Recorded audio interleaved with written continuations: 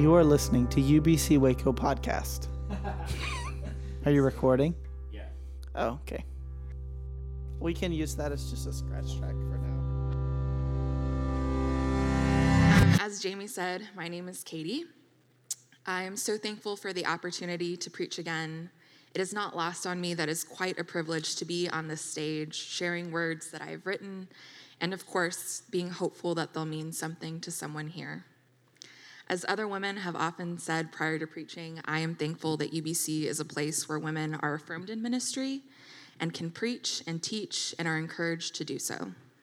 And while I am not queer, I am thankful for a place that not only welcomes but celebrates our LGBTQIA+ allies. Before we get started, will you pray with me?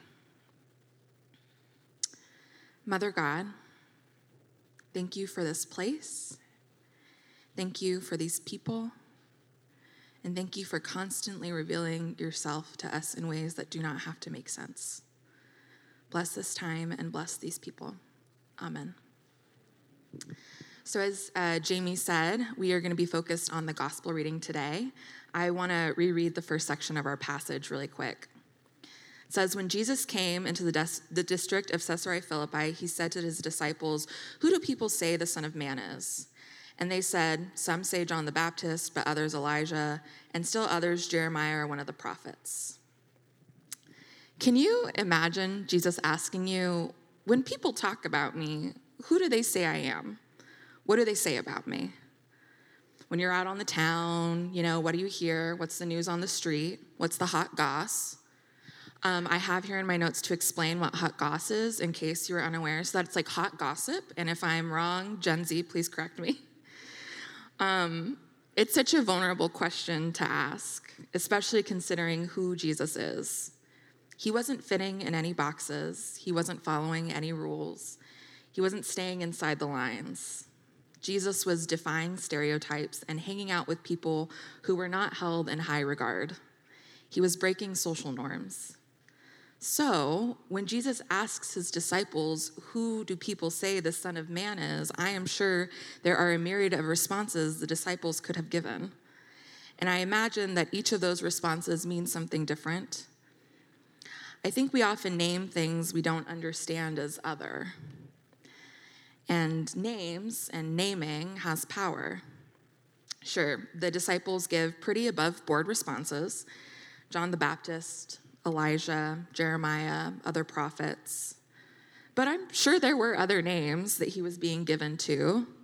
Maybe weird, rule breaker, wrong. I'm not sure how I would have responded in this scenario, especially considering that many of the disciples thought Jesus to be the Messiah, the deliverer, the one who would be king and lead the Israelites into power by any means necessary. There are quite a few expectations around who they thought Jesus to be. For those familiar with the Enneagram, you may be familiar with Suzanne Stabile's work. When I think of expectations, I often remember what she says about expectations. Expectations are resentment waiting to happen. And I would imagine there are a million expectations about who the Messiah should be.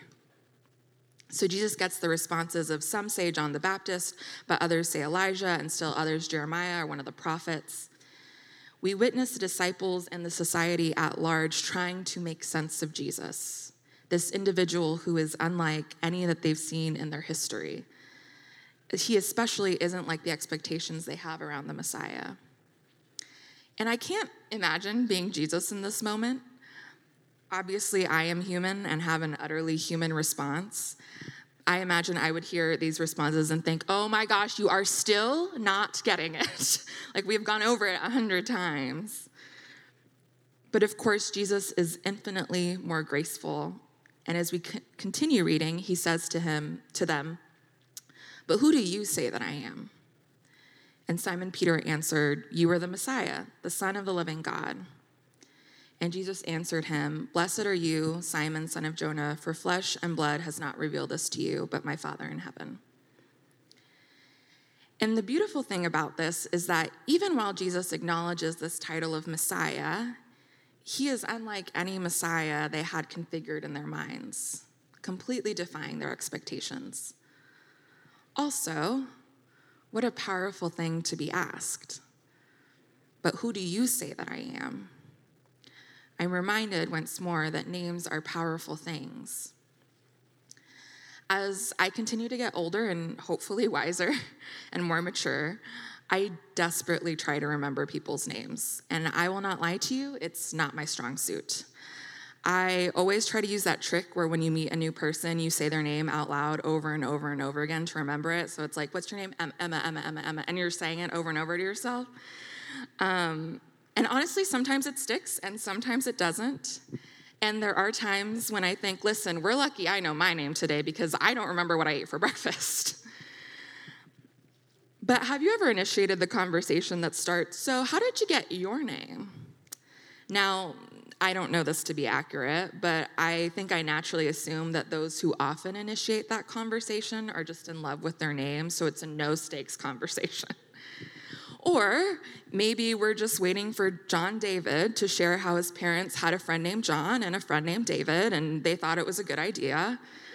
And no offense to any John Davids here, that's just very common name. But then, if you love your name and it's a little more unique, we're really excited to swoop in with our name story. Wait for the oohs and the ahs. Thinking back on this, I think it might be why my parents spent so much time on my name. And while you did not ask, I might as well tell you my name origin story if you insist. Now, I'll speak in binary terms, though I'm well aware that gender is a construct. My parents didn't know if they were having a boy or a girl. They wanted it to be a surprise. So they had a couple of names picked out. My dad's name is Victor Hugo, or Victor Hugo. Funny enough, at one point in his life, he was an English teacher, so it felt like very fitting. But when he asked his parents how they came up with his name, was it after the author? They told him, in fact, they had a friend named Victor and a friend named Hugo, and it just worked out. So when it came to my name, my parents wanted a few things to come into play. One, they wanted the name to be regal, which, big fan of this because I often feel like a queen. Two, they wanted to make sure there was a name from the Bible in there, like the good Christians that they are. And since my mom's middle name is Elizabeth, this felt like a very safe bet. And three, because my parents' first language is Spanish, they wanted to make sure that the name could be spoken beautifully in Spanish and in English. My dad, as mentioned, was an English teacher at one point in his life. He was also a theater kid, AKA I was born to be dramatic. But we love a classic, so he turned to one of his favorite plays, Taming of the Shrew by Shakespeare. Maybe you're familiar with the plot, as there are many a film based on the storyline, 10 Things I Hate About You being one of the most well-known. The main plot follows a character, the shrew, who is deemed an unworthy option for marriage because of her notorious assertiveness and willfulness. Though everyone wants to marry her younger sister, in typical patriarchal fashion, their father declares that the younger sister cannot get married until the oldest sister is married. So the goal becomes to try to tame the shrew. And one guy steps up to the challenge to tame this woman and to have her fall in love with him. And she does. My dad loved this play because his interpretation is that the men in the play are none the wiser. They believe that the shrew is tamed, but she remains independent and strong-willed. My dad believed instead that she really tamed him, changed him for the better. And the shrew's name is Katarina, or Katarina, my given first name. Now, I absolutely love my name. I think it's beautiful and unique, and it fits me. But this led me to think of those who don't love their names. For example, when I was younger, I desperately wanted to be named Nancy after my favorite character, Nancy Drew. And I thought my name was far too long. Like, it is longer than the alphabet lined up, and Nancy was a good short 5 letters. It also led me to think about people who had expectations thrust upon them because of their names. Another example, one of my best friends is a cisgender heterosexual woman, and her name is Evan. But whenever her name was on a roster, people often assumed that they'd see a guy and not a girl. Names can also be surprising. Have you ever been in a situation where you find out that someone actually goes by their middle name or a nickname that doesn't seem connected to their name at all, and it's just shocking when you find out. Names are important. I have friends who are constantly thinking through what they will name their own children. Names are powerful and they mean something.